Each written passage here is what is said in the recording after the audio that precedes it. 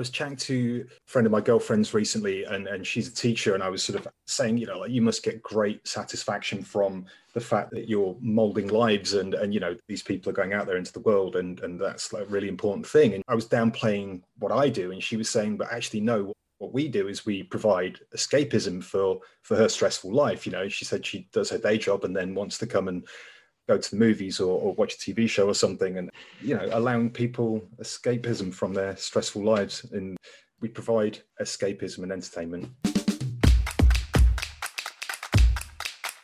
Welcome to the Access VFX podcast, pursuing inclusion, diversity, awareness and opportunity in VFX, animation and games industries. Hi, I'm Simon Devereaux, founder and director of Access VFX, bringing the visual effects, animation and games industry together, working towards a shared goal, to make our industry more diverse and inclusive by taking action rather than just talking about it. Hello, I'm Simon, founder and director of Access VFX, and welcome to Season 2, Episode 10 of the Access VFX podcast. We made it to double figures, people, can you believe it? On each episode of the pod, we interview a different member of the VFX animation and games community and ask them a range of questions from the now famous Access VFX Vault. Every week we invite talented folks from the world of visual effects, animation and games, including heavyweights and those just getting started in the industry, and ask them about their journey from humble beginnings, big breaks and learnings, through to shamelessly mining their brains for career advice and their thoughts on how we can create a more inclusive and diverse creative community. For our 10th episode, we met with BlueBolt VFX Supervisor Richard Frazer. Has this man got some credits? Peaky Blinders, The Last Kingdom, Prometheus, Under the Skin, a personal favourite, Cloud Atlas, the list goes on and on. We recorded this on Zoom a couple of weeks ago before Richard flew out to Hungary to work on the next instalment of The Last Kingdom, and it was a great chat, quite literally getting under the skin of life as a VFX Supe and his route into the role. We talk about his role colouring in monsters, his aspirations growing up in Leicester, yes, another guest from Leicester, and being paid to be a nerd. We very much hope you enjoy episode 10 of the Access VFX podcast.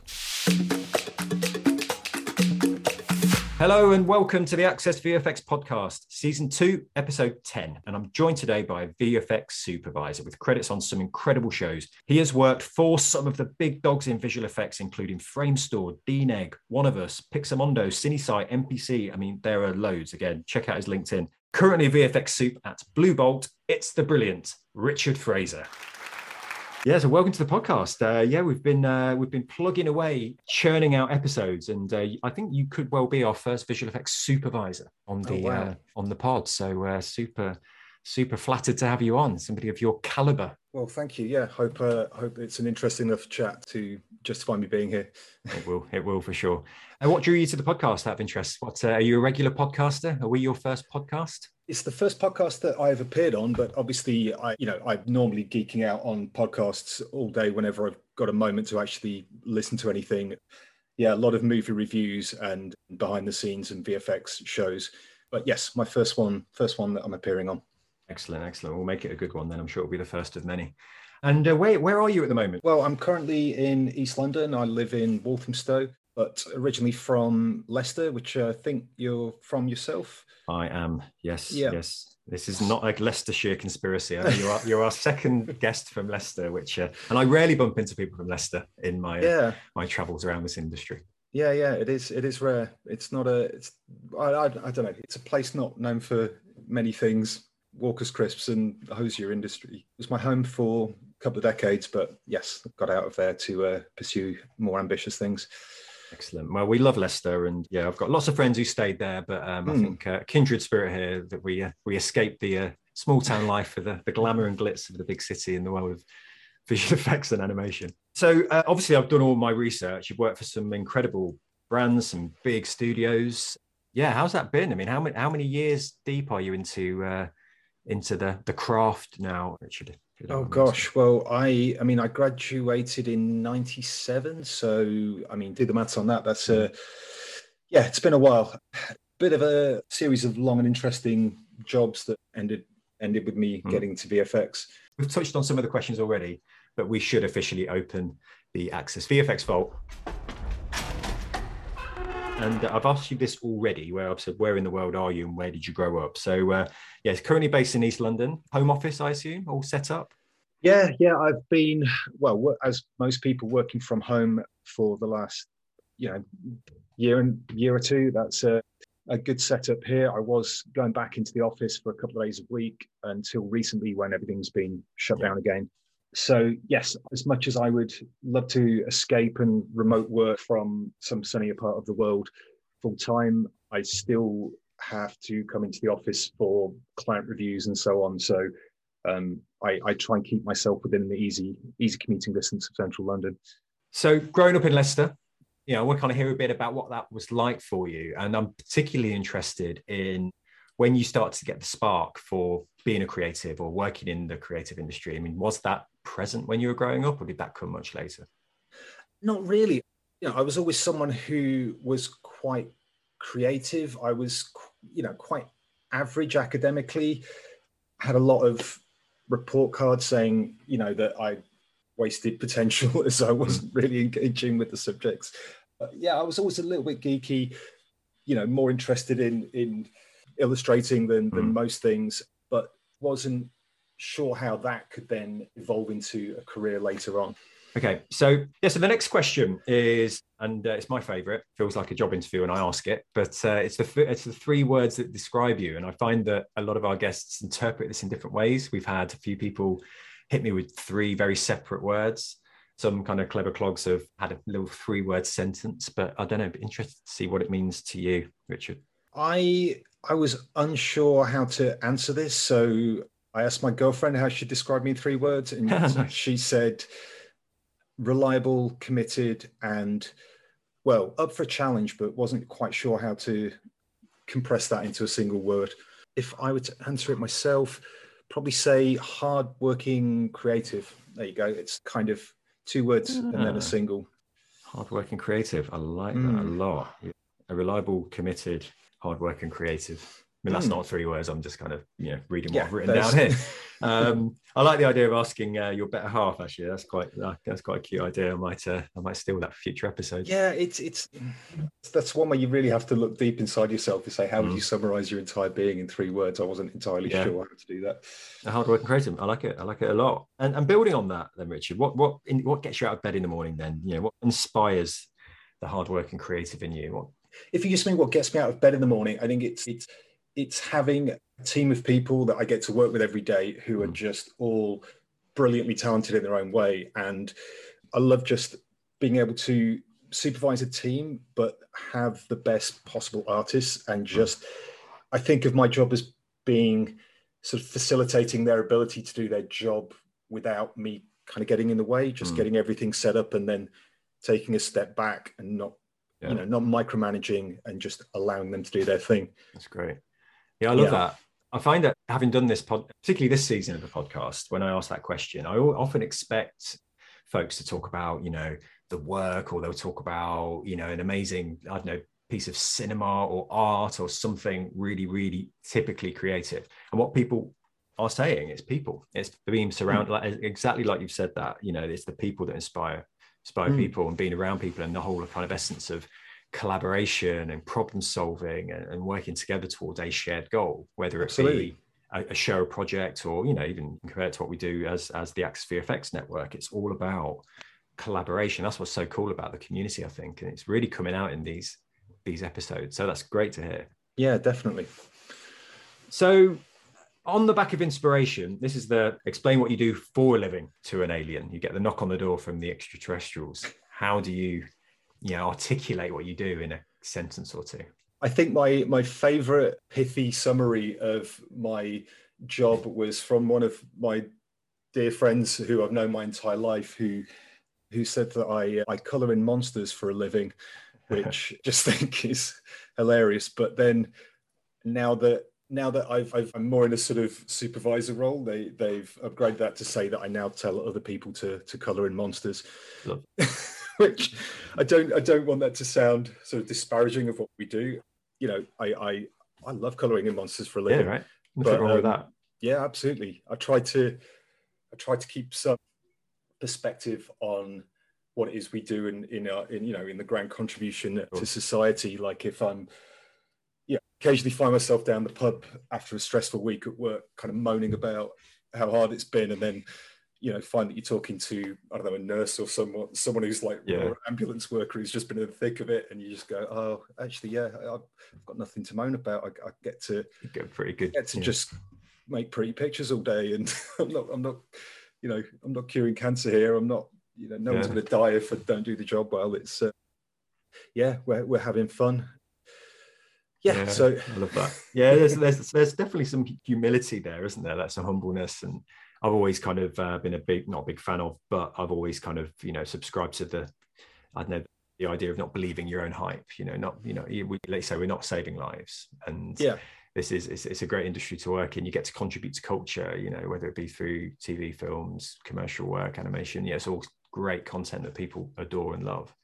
Well, I mean, if you wanted to take the sort of, the more high end approach to it, then sure. I mean, you could say we're continuing this tradition of storytelling, and that, this was originally, I don't know, cavemen sitting around a bonfire telling stories about the history or whatever. But I was chatting to a friend of my girlfriend's recently, and she's a teacher, and I was sort of saying, you must get great satisfaction from the fact that you're molding lives, and these people are going out there into the world, and that's like a really important thing. And I was downplaying what I do, and she was saying, but actually, no, what we do is we provide escapism for her stressful life. She said she does her day job and then wants to come and go to the movies or watch a TV show or something, and allowing people escapism from their stressful lives, and we provide escapism and entertainment.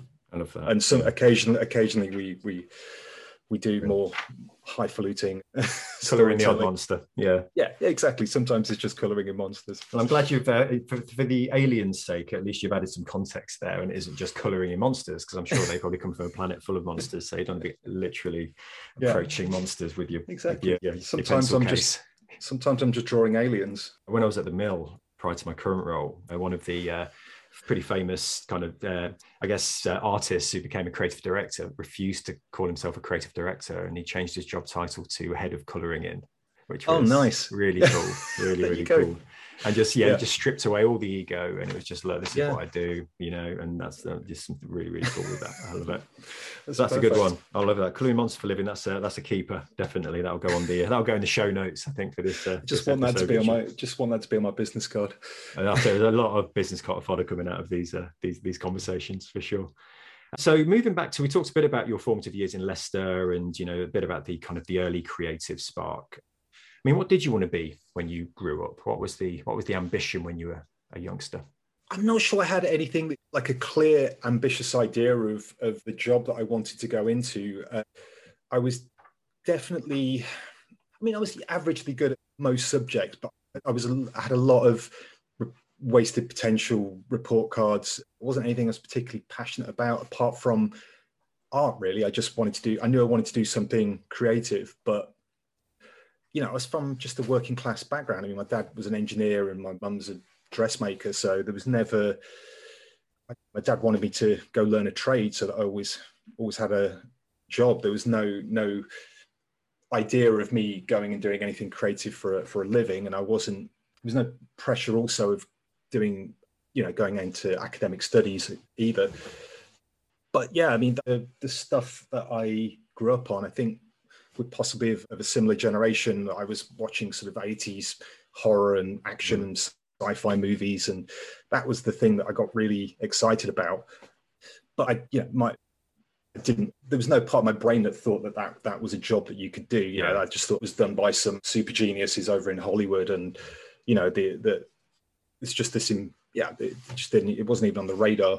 And I was doing the hobbies. I was into wargaming and making little model making and miniatures and all that sort of thing, but it's just hobbies. That was never occurred to me that that's something you could actually do as a job.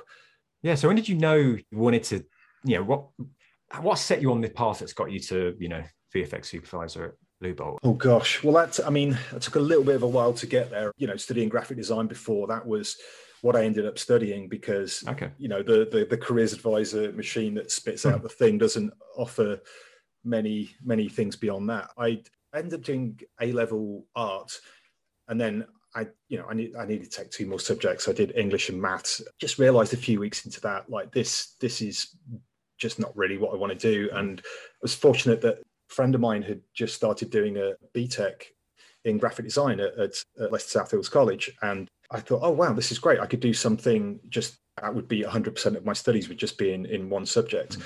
And there's the possibility that there'd be something creative at the end of that I could do for a job. So I quit my A-levels and started doing this national diploma. And that was great. They covered a range of things. It was photography and illustration and printmaking and all these sort of things. So yeah, that set me on that path. And then, so I did that for 2 years. Then I got my first job at a printers actually in Leicester that was doing sort of desktop publishing there. And they were letting me do a little bit of the Photoshop work, like retouching. And I realized then I was quite enjoying digitally manipulating images. That I just thought that was like a really fun thing to do. I've somehow ended up in a job that I think was the job that I always wanted to do, but without actually knowing that back then. It's weird. I've sort of found my way there and thought this, if I'd have just known that this existed when I was younger, that would have been what I've ever aimed for. Yeah. I just had no understanding that it even existed as an option. Yeah, it does. It's like, again, I use the term osmosis. Everything I hear about this industry is these chance encounters or an experience or, random, opportunities advertised in the press, or whatever. But, it's not very clear and still isn't, if I'm honest. I mean, there's definitely much more opportunity out there, but, young people still don't know that it's a viable option to work in. Yeah, I mean, I wasn't even, certainly when I was doing A-levels, it was because nobody told me that there were any other educational options. I finished GCSEs and they said, oh, well, your options are do A-levels or go out into the industry. I wasn't even aware that BTEC was a thing that existed. I didn't know that you could do other vocational courses. I mean, the only insight I had into that was I saw an advert would have been like one of the magazines like Fangoria, like one of these horror fan magazines that got a little bit into the behind the scenes side of filmmaking and prosthetics and things. And in the back of there was an advert for doing a prosthetics course, but it was a short course and it was prohibitively expensive. There was no way I could have actually afforded to do it. Yeah. But I remember that the first time me seeing that and realizing, oh, that's being offered in England. And just, I didn't think people did that sort of job in England. That was all over in America. Yeah. And people still think that now, with big, especially big pop properties, big American movies. There's an assumption that it's Hollywood. It all happens there. And actually most of the studios, as we all know, were built and founded in the UK. So it's it's been quite a ride. I mean, my experience going through the industry, I've learned so much and continue to do so. This podcast including, of course. So, Richard, what made you choose keeping this kind of linear kind of story going? What made you choose the university you ended up at? Well, I started this first job, I was probably 18, 19 years old. All my friends had been going off to uni and it sounded like they were having quite a fun time being students. So I thought, oh, it could be fun to go to art college for a couple of years. So I ended up applying to Plymouth College of Art and Design. I did a HND in graphic design there. Career-wise, it wasn't the best use of 2 years. I would have probably been better off working for another 2 years. But, it was fun. I got to be an art student for a couple of years. But to answer the question, I chose that one just because it was the closest to the West Country. And I really like that part of the country. And I wanted to just go down there and be a surfer and bum about for a couple of years. There's nothing wrong with that. There's nothing wrong with that. And I mean, my university experience, it was, I wanted to get away. I wanted to get as far away as possible. I mean. Oh, yeah. I wanted to be by the sea. We grew up in Leicester, about as far away from the sea as you could get. And in my mind, it was like where I went on holiday. So I thought, I could go live down there for a couple of years. No, I remember turning down an offer to go to Birmingham just because it was too close. Birmingham, Leicester, it's pointless. I wanted to be as far flung as I could. So I completely respect that. So I want to move into, you get into industry or the industry in at the moment. And what do you class as your big break into the visual effects industry? So I graduated and started working in the sort of late 90s doing website design initially, and back when Flash animations, when that was a big thing. So I was starting to do moving image stuff like motion graphics and a little bit of very basic video editing, and then from that taught myself a bit of After Effects because if you're going to get into doing motion graphics work, that was the tool to use. I had a job for, about 4.5 years doing like corporate video work. It was motion graphics and video editing, but part of that we were doing compositing. We would do these little videos of pastiches of like James Bond or Mission Impossible or something, and get their sales rep and comp them into a shot. And it was. I look back on it at the work I did, and it was horrible work that I created, but it was a great place to learn how to do compositing, because there was no one there to show me that. I had to just work it all out. I was just working After Effects. We built our own green screen studio there, so I was filming a lot of this stuff myself, and then just figuring it out. There's no pipeline. It was just me sort of botching it together. But yeah, it was a good place to try experiment, right? To experiment, exactly, and try and fail.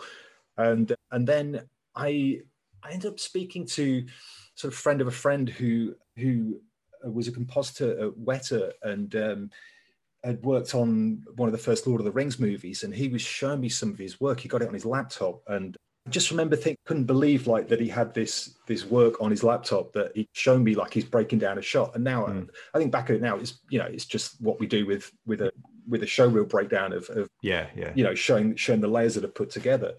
It's like I'm talking to this guy. He's got a named credit on the end scroll of Lord of the Rings, but he's just like a real human who's just a normal bloke with some stuff on his laptop, and made me realize, like, oh wow, I could be doing the real thing here.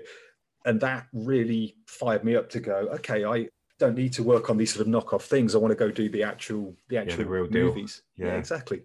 Brilliant. So was that the moment then, do you think? That was a big moment? That was definitely checking out that laptop. Yeah, it was definitely a eureka moment of realizing like, oh, there are people that do this, and they're just regular humans, and it's a job. And, what can I do to get myself there? So never had any formal training in this. I was just learning it on the job. And I thought, okay, I need to at least get some basic set of skills. So I was doing some like Gnomon training and FX PhD, bit of online training just to teach myself how to use Shake, back when we were using Shake for compositing.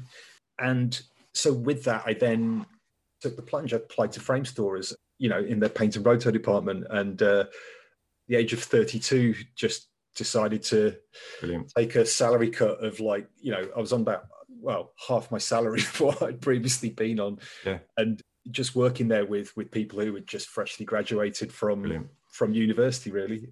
But I thought it's great because it's a foot in the door, and I can, this is the way in. I'm doing junior work, and I'll suck it up because what you want to do. Yeah. Exactly. It will get me there on that path. So that was really my way in. And then, I think I worked on, the first show was Where the Wild Things Are. And then the second one, I did a little bit of work on that. Yeah, I loved it. Yeah, that was a huge appeal for me to join a Framestore. But then the second show was a little movie called Avatar, which I get to do a little bit of roto on, and I got a named credit on there. So I went from looking at this guy going, how do you get your name on the credit reel of such a big movie? And then, what pretty much my second credit was on one of the biggest VFX films of all time at the time, which just fired up my confidence to go, okay, this is a thing that could happen. What a great story, though. I mean, we talk a lot about, particularly through the work we do with Access VFX, is all about how your careers snake.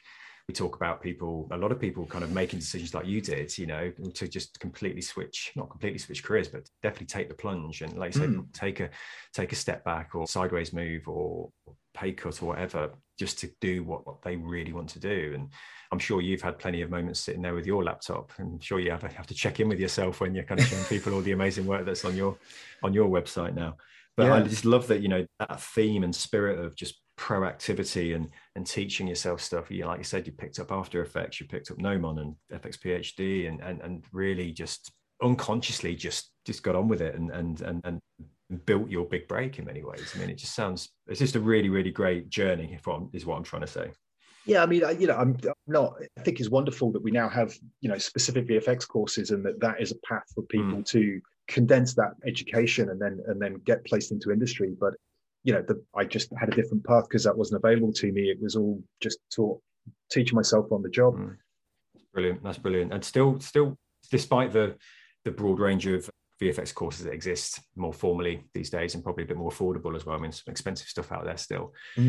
There's still that spirit alive and well today with the next generation coming up about proactivity and teaching themselves things. And, you know, the kids that make games on their phones now using kind of technology in the palm of their hands. I mean, it's... oh, yeah. I mean, the barrier to entry is so much lower. You've got so much out there. As you say, there's of course, you know, you can go do this full time on a course and there's a cost overhead of that. But also, there's just go on YouTube and just find people sharing content. You know, if you've got access to the software, there's plenty of ways of learning this at home. And I'm astonished when I chat to kids, essentially, you know, like young teenagers that show me like the kind of thing they can create on their phone with really basic software that just blows my mind that you know 15, 20 years ago would have been the kind of thing you could only do on the most high-end machines available. Absolutely. But no, it's I love that journey. Thank you for sharing, Richard. So we're going to move into a bit about the work now, and I want to talk a bit what you've worked on a lot of stuff. You know, there's a lot. I mean, your website, I mean, there's a ton of content on there. And I'm interested to hear what your favorite show or favorite job or project has been to date. There's quite a few to choose from. I've been quite fortunate in that I've managed to travel a lot through work, which is a part of it that I really enjoy. There was, the winding path that I mentioned, there was a brief sidestep where I did a job for a company where we were filming a snowboarding tour and a mountain biking event that toured all around Europe and Russia and Canada. And we were just following that around, filming little packages and doing motion graphics. So that was kind of fun because it was just, 5 people in a van driving all over the place and doing that. That was fun. Of the films I've worked on, RoboCop was a fun one. I think not that it was a particularly great remake of a movie that I grew up on. The original is one of my favorite movies of the 80s that I was quite excited to work on. RoboCop is very dear to my heart. I'm going to try and resist the temptation to take you down for ruining RoboCop. Joke. Yeah, I don't think anyone's going to remember the remake as much as the original, but as a project, it was super fun because literally doing robots and explosions every day. But if I had to pick one, though, it would probably be The Last Kingdom, which is the show I'm currently working on and have been on since season 1. I worked just as an artist on seasons 1 and 2, and then I've been supervising it from 3 to we just finished doing season 5, and that is just a show I feel quite invested in, and it's a really fun show. I think it has a big fan base, and I just love the sort of Dark Age world that they create there. It's my kind of thing. It's just battles between Vikings and Saxons, and we do a lot of fun, a lot of fun gore and armies and things. So everyone that works on the show I try and make it as fun as possible. Like all the team love the show, and for me, it's like it's like play. It's like doing Warhammer tabletop board game. I was going to say it's like going back to your painted lead figures again. Exactly, but I'm doing it. I'm out in the countryside in Hungary, like looking at a field with just hundreds of people, and knowing that I need to then augment this to make it thousands of people. Thinking, well, this is fun. This really is like me playing Warhammer when I was 12, but now doing it as a job. Talking about journeys, it's you've been, like you say, you've been on it from, I saw on your website, you've been on it day one, and I imagine it's the same crew and the same people, which speaks to what inspires you, right? Being surrounded by it's a great community of people. I'm about to head out there. This weekend to, start. I think, it's okay. The special that's about to shoot, that is information that is out in the world, so I'm allowed to talk about that. Good for you. Yes, get into trouble. I'm flying out this weekend to do the first recce's on that, and it will be a lot of the same crew that I've worked on for many seasons, which is great. It's wonderful just having that team of people that all know it really well and are just really absorbed in that world. Awesome, that's so good. It must be such a nice thing to do.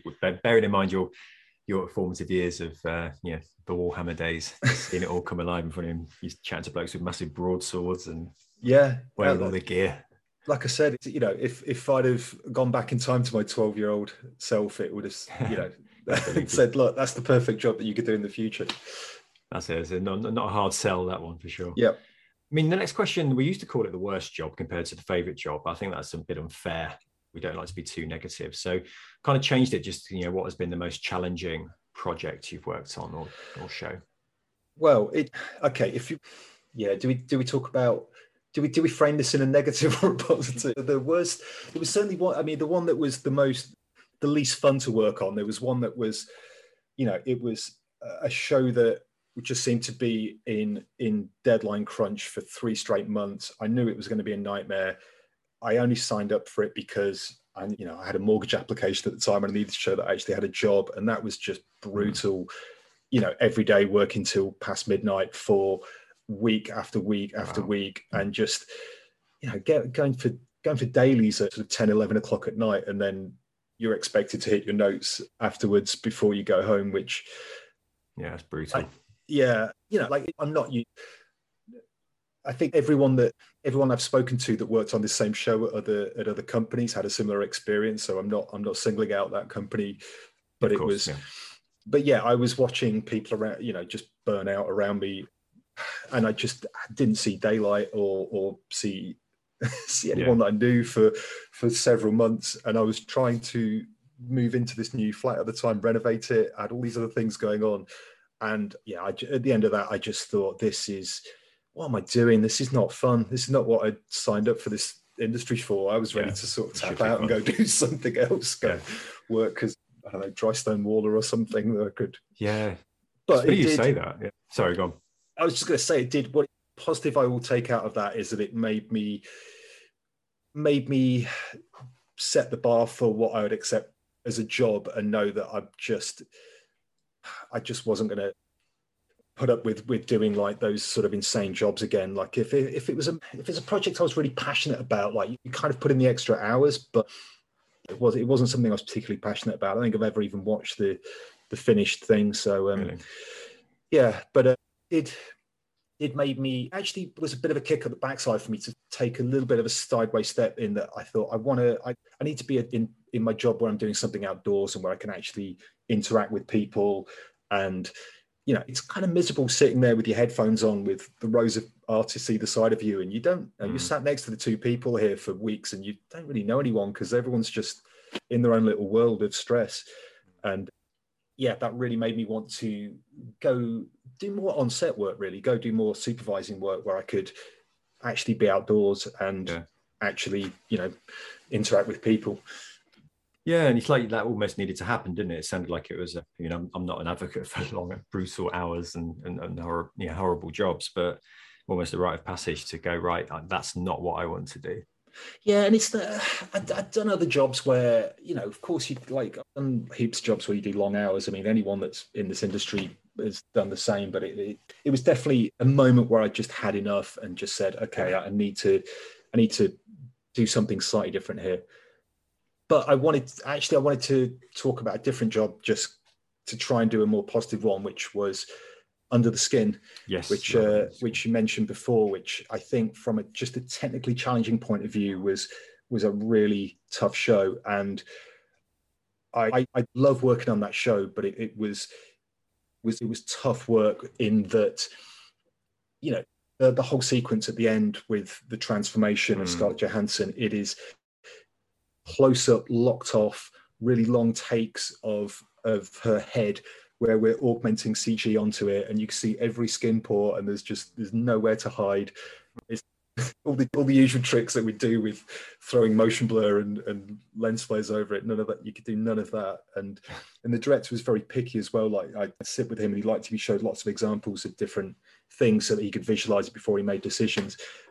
So that was great in that it was technically challenging. I thought the work at the end of it would look great on that movie. And I love that movie is also one that people probably still be talking about in years to come, because people either think it's a work of genius or they just think it's completely unwatchable. It's hugely, I mean, I'm a big fan of the movie. I think it's so you're on the side of you're definitely pro Under the Skin. Thought it's an uncomfortable watch. Yes. But I guess that's why I like it, because it challenges you, and it's science fiction, but just done in such a unique and original way. Absolutely, yeah. I just thought it was brilliant. It was really dark and immersive, and brilliant. It's a pleasure to have you on the podcast for that alone. Yeah, Richard. Yeah, exactly as you say, it's a challenging movie, and some people, they just go, no, not interested. But certainly the work that, there was some interesting things that visually that one of us were leading the way with. And it's funny seeing that then ripped off is a strong word, but you see some of those things echoed in movies that came after it, where you go, oh, look, that's a direct direct reference to Under the Skin there. Well, I could keep talking about Under the Skin, but I'm very aware we've got a few more vault questions to plough through. I'm sure we may circle back to discuss it even more. But I want to talk about heroes, visual effects or VFX heroes, and people that you've admired coming up through the ranks. And do you have one? Do you have a VFX hero, Richard? Well, there are, I think, probably two people I wanted to mention. So the first one would be Gareth Edwards, who I've never met. He's just someone that I look at and think his career arc is essentially what I wish mine could have been, in that it feels like he's like a VFX artist that has done good in, I love that. I rewatched Monsters just recently as my girlfriend hadn't seen it. And, I love that was him. He filmed that, directed it, and then just did 6 months of in his house doing all the VFX himself. And it's just that work ethic of just figuring it out and being your own, doing your own scheduling, knowing that you have to hit so many shots per day. And that obviously that then started elevating him on the trajectory of, directing. He ends up directing Godzilla and Rogue One, which is pretty much, that's like the dream jobs, isn't it? I mean, I grew up on those old school Godzilla, the Japanese versions, and I love those movies, and grew up on Star Wars as well. So he's ended up achieving that through kind of doing his own thing. And I like that. One of the FX PhD courses that I signed up for was the guerrilla filmmaking. What is it called? Guerrilla VFX for filmmakers, I think, where he was showing how he did stuff for TV back when you've got you're trying to final several shots a day, and you go, oh, the technique he's teaching seems completely wrong. You're watching how he's throwing a shot together, and I'm going like, no, this is not how you teach people to do VFX. But then the end result, you can't argue with the end result. Yeah. That's all that matters. And I just think that's a testament to understanding what works for a shot, and not being too bogged down in what is technically correct, but just what visually works. What works, right? Yeah. It's like, again, I used the term cookie cutter earlier, like, it's not everything's just the same approach all the time. And it's like any problem solve, any creative, it's just, it's the get back to the journey, isn't it? It's how you get there and what techniques you adopt. That's a great answer. Creative problem solving. Absolutely. Yeah. And with the right people around you. So we're sticking with Gareth Edwards then. Is that going to be the second person I should probably shout out is someone I did work with, who was the VFX Supe on Hugo, which is a show I worked on at Pixamundo, which I nearly didn't work on. I joined there to work on a different project, and my contract had finished, and they were gearing up on this movie called Hugo, which I wasn't really keen on. I'd seen an early trailer and it looked a little bit wacky, and I wasn't entirely sold on it. And Scorsese, wasn't it? Well, exactly. I just kept thinking, it's Scorsese. I mean, it's got to. How bad could it be? And so they asked me to stay on, and I'm glad I did, because it ended up being this wonderful show, and really, I ended up winning an Oscar for the VFX. But Alex Henning, who was the VFX Supe on that, who was brilliant and just insanely busy, and I don't think I ever saw him leave the office. He just worked his backside off on that show. I remember that he would always take the time, if ever I had a question or something, that he would just sit with me at my desk and actually just, demonstrate to me in front of me, like, how to do things, which I appreciated so much, because I was very much a junior artist. And the fact that he's taking time out of what was his insanely busy day to teach me these things was a huge thing. And, I've always tried to remember that generosity of his time when I'm on a show and they're a junior artist. It makes a difference just to be able to go, okay, I'm busy, but I can just spend time. Just make time to show people some little tips and tricks that will help them. So I've always appreciated that from him. I think that's a lovely thing to take away as well from that relationship, isn't it? It's about informs your mentoring relationships with the generation coming up under you. And Yeah. it is the old adage of paying it forward. It's what we all should be doing more of. So I think that's two great examples. I'll let you have two. I can ask for one, but you can have both of them. So we've got the quickfire geeky section now, which I'm sure you'll lead into, which is the first one is what's the best VFX shot or piece of animation you've ever seen? Wow, yeah. I mean, I'm just racking my brains for, decades of cinema. We did the standout things. I think I definitely distinctly remember stepping out of the cinema after watching Terminator 2 and also Jurassic Park, and just my mind being completely blown and just thinking I don't understand what I've just seen. My brain couldn't comprehend it. It was such a quantum leap above anything I'd seen before. But I don't know, more recently, I think there's less of that, paradigm shift, like I've never seen anything like this before moment, because we're just getting incrementally better at doing VFX. Yeah. And, there's Marvel movies are coming out several times a year where they're just insane amounts of VFX going on. But I don't know, I struggle to find those as impressive sometimes, because I can't quite switch off my VFX brain. I find myself staring at the backgrounds and analyzing it and thinking, oh, I wonder how many versions of that water sim that took to get that final. But I don't know if that's just from side effects of working in the industry for too long, and I've lost that sense of wonder of seeing it for the first time. It's almost the responsibility of the artist or the director to have the visual effects so good that the artist in the audience can get lost in the story rather than pulling it all apart. That for me is the real milestone. Is if I can switch my brain off and I'm registering like this is a big VFX shot, but I'm not breaking it down because I'm enjoying it so much. That is the real milestone of the success for me. So, I'm thinking of examples. So there's a great shot in War of the Worlds. I know that film's probably a few years old now with the Tom Cruise version, where they're driving along and there's this camera move that's going, it's inside the car and then it pulls outside and it's wide and it's circling around them and then it goes back inside. And, it's not a flashy shot, the screaming VFX, because it's in that moment, it's about them escaping and it's about those characters in that car with all the chaos and carnage going on around them. And you could easily watch that sequence and not even know that was a VFX shot. But of course, I'm looking at it going, that's an impossible camera move. How, the entire background has to be completely CG background. There's no other way of doing this. But you could so easily just not know that was a VFX shot at all, because it's about those two characters in that moment, in that story. And I think there's a similar one in Children of Men, where there's some great like long one-ers in there as well, and there's a car chase in that where again you're inside the car with characters as there's all this chaos going on around, and then it pulls out at the end. That's a similar gag where it's not a big screaming VFX shot, but you're just in there in that moment and completely absorbed in that scene, and the VFX is allowing that story to happen. And exactly.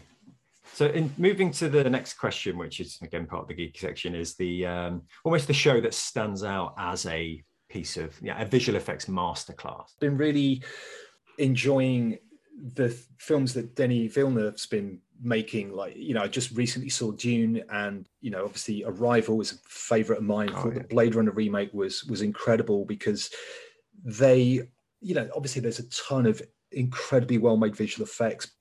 I'm not thinking about the VFX at all. It's about they make these really, really well integrated worlds where you're just completely absorbed in this world. I'm not thinking about how it's put together. I'm not trying to work out, where's the matte line, and how much of this was practical and how much was a takeover.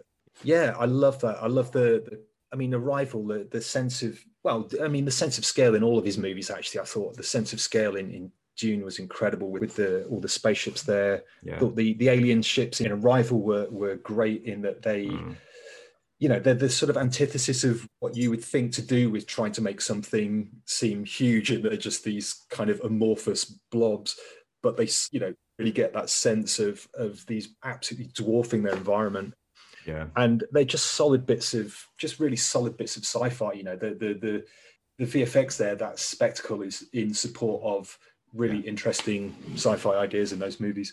So best anything you want to kind of say about character design? Any great characters realized for you on screen? Yeah, I was trying to think about this because there's the classic. I mean, I mentioned obviously Godzilla earlier as a kind of classic monster. I think, there's Predator from all the movies I grew up on as a kid, but I was trying to think of something a bit less obvious. And I wanted to mention a movie Annihilation. Still not seen it, Well, there's a lot of interesting things. I think it's a bit of a mishmash of a movie. There's some really interesting good things in it, and there's some things that I'm less of a fan of. But there's a zombie bear thing in that is just genuinely weird and creepy in its design. And there's just something about the scene in which it appears just works so well. There's such a physicality to it. And it's obviously very well comped in. It just really, really works. And I'm assuming there was some practical thing on the set that I'm assuming that it was completely replaced with CG. I'm not entirely sure of the process, but it just worked really, really well. So I would say watch the movie for that, for weird zombie bear thing. I was going to say, you had me at zombie bear. I'm in. I mean, that's all in it. I wish I'd known that before. But yeah, I'll get it back on the list. So that concludes the geeky bit. We get into kind of like, I guess, the final furlong of the pod where we get into advice and industry and diversity and inclusion. And the first element of that is, again, another hypothetical situation where you go and visit your teenage self. So the aliens have been already, you've done all the explanations to the extraterrestrials. Now you're getting in a DeLorean and you're going back in time to visit your teenage self. What advice would you give? Go back. Just, understand that can have a successful career being a nerd. I had quite modest ambitions because I just didn't think that was a thing you could do. So just having that enlightenment of going, actually, yeah, you could work making movies one day. That is an actual career option would have really helped me along the way. Yeah. It took me too many years to figure that out. Yeah, and it resonates with me as well. Yeah, nothing wrong with it. Yeah, harness that nerd. Just exactly. Being paid to be a nerd is awesome. Yeah, you don't have to wear suits or anything. It's brilliant. Yeah, let's do it. And a similar different question is, what do you wish you'd known when you were starting out? Just probably that there are no dumb questions, that you just have confidence to be able to show an interest and ask people things, because even at my stage in the career, there's all the time I'm in meetings and there are things being talked about. I just think, I don't know what that is. Just ask. There's no shame in that. You can't know everything. I wish I'd known all that when I was coming up. That idea of just being authentic and just going, what, I don't know that. Can you tell me? Put your hand up. What's that acronym mean? All that. I don't know what that is. Yeah, and just people make time. The one thing I've learned, particularly in this industry, is people make time. I mean, look how successful like the Access VFX mentoring program is, and the examples you've given about your VFX heroes, people taking time out, as busy as they are. People always make time for people either coming up or not, because you're always learning, aren't you? Present company accepted. Yeah, definitely. I mean, if you show a genuine interest, and people absolutely will take time. I think especially because we spend so much time on these things that we're creating that sometimes can just be on screen for like a fraction of a second, that it's nice to show off how much work is involved with that. And if you've got a junior artist who's coming up sort of saying, oh, could you show me how you did that thing, then people that has always worked when you show a genuine interest, and people make that time to pass on some little nuggets of knowledge. Yeah, be that captive audience. It's great. It's great advice, isn't it? And just in terms of learnings and your own learnings over your career, because again, you've worked on a lot of shows. It could have been that kind of 3-month heavy duty job you talked about earlier, but show or time in your career did you learn the most, and what? It's usually been the ones where I've just felt horribly out of my depth. Actually working on Hugo was a great opportunity, because they really gave me I was asking for more complicated shots, and they were throwing shots at me that were definitely way above what I should have been doing for my level of experience. And it was hard. It was all native stereo as well, so it was great to figure that out. Honorable mention along the way was I did a little just zero budget superhero movie for a friend of mine who directed it, called Super Bob. Which I love Super Bob. Oh, the shit. Yeah, Brett Goldstein. Yeah. So I knew the director, John Drever, and I was almost doing it as a favor. I mean, there was no money in it, but like just really hands-on in that, I had to be my own producer. I had to do scheduling. I had to be there on the shoot. Wow. And again, there was no one to hold my hand through it. I just had to figure it out. So it was this great learning experience, even if, I ended up almost just paying my artist out of my own pocket because there was just no budget for it. I would probably have to say, though, to commit to an answer, that BlueBolt, my current employer, because they took me on as a lead with the chance to become a supervisor, and they gave me that room to figure it out and to learn and start me on jobs. And it was about allowing me that chance to fail. And they gave me support along the way, of course, and they were brilliant in helping me to reach where I am. But it was also about them knowing that I'm gonna sometimes fall flat a little bit, and I'm just gonna have to push through it and get to where I am now. So they definitely gave me an opportunity to step things up. That's a great answer. And again, I'm a big fan of, having room to fail, almost setting goals where there is that space to, it's like a sandbox, isn't it? Just, try stuff out, doesn't work, try something else. And that's how you learn, right? Absolutely. Yeah.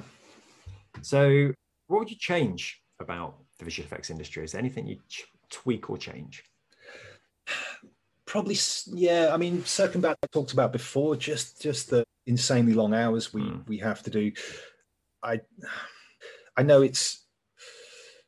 there's certainly, it feels like some companies bid shows where they're just assuming that artists are working 14-hour days, and shouldn't have to be like that. I think BlueBolt has a very healthy work culture, in that the people that started it all came from those big facilities where and they wanted to do something a little bit different.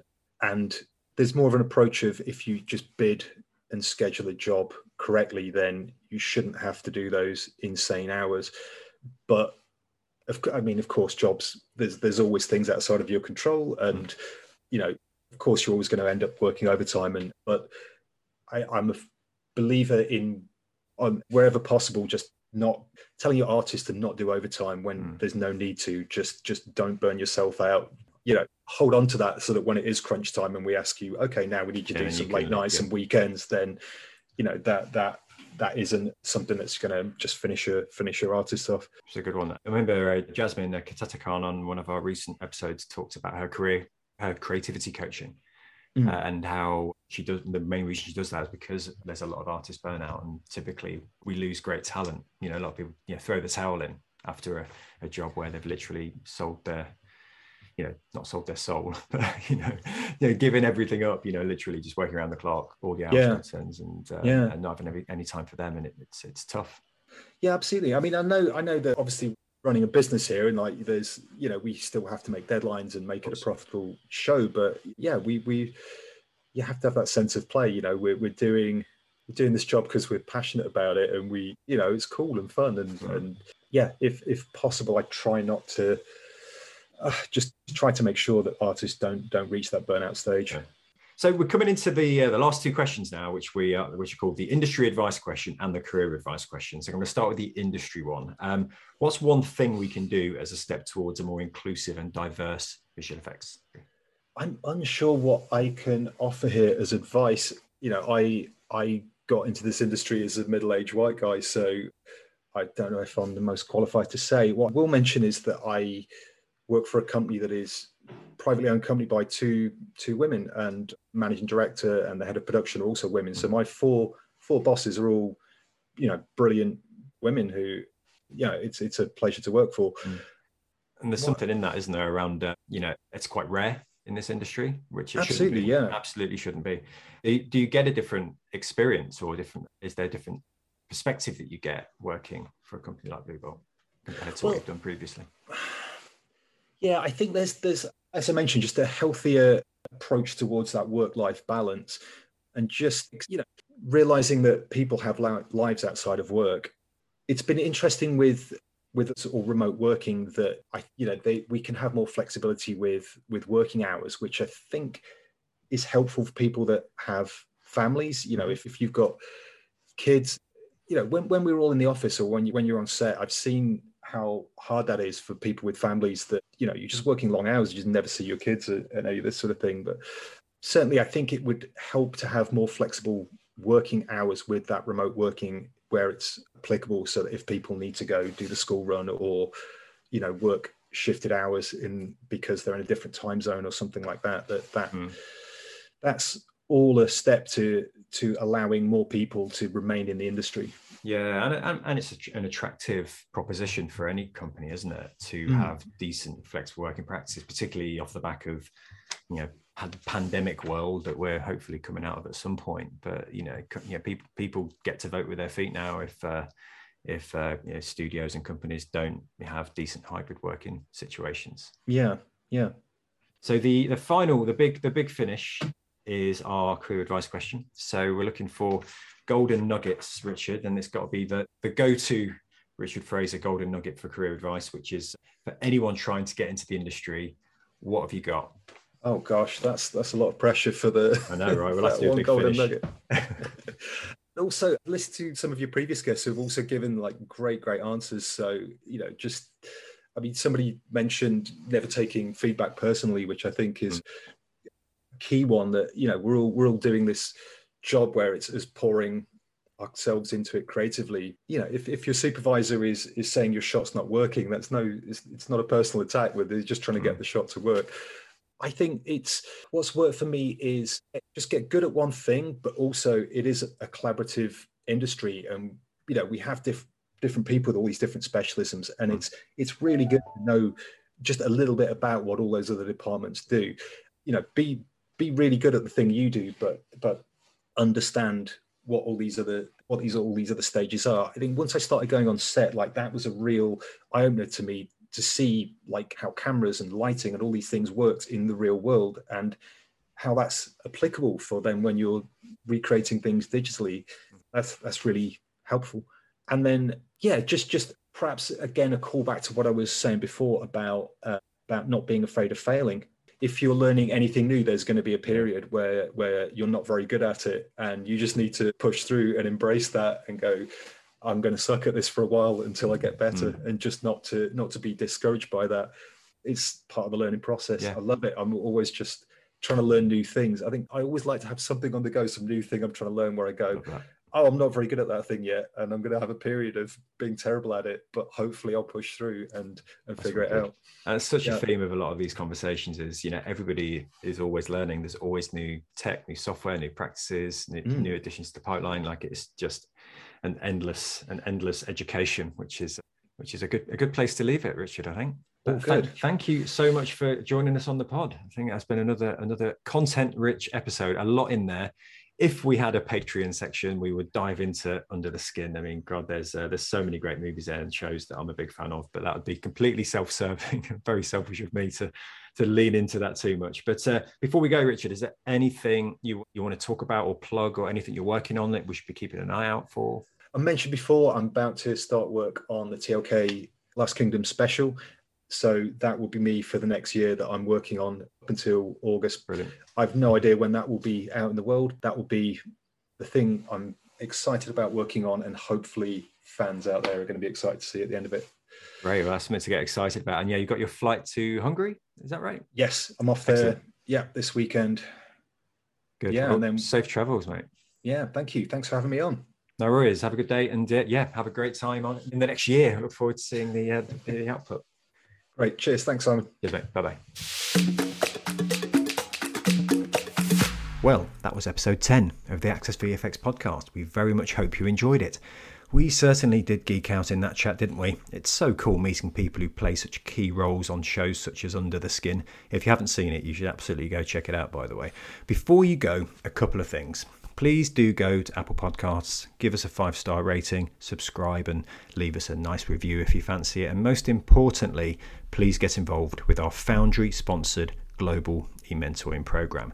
If you are in the UK, USA, Canada, Australia, or New Zealand, you can sign up for free to get an industry mentor, or be a mentor yourself to folks aspiring or just getting started in the visual effects, animation, or games industry. Go to www.accessvfx.com accessvfx.org/mentors. That's www.accessvfx.org/mentors and change someone's life. Thank you, Richard, for being a fantastic guest. Thanks to Tom Box for producing it and for the graphics. And of course, as always, thanks to you for listening. Please come and join me next week where we speak to another brilliant guest. Watch this space.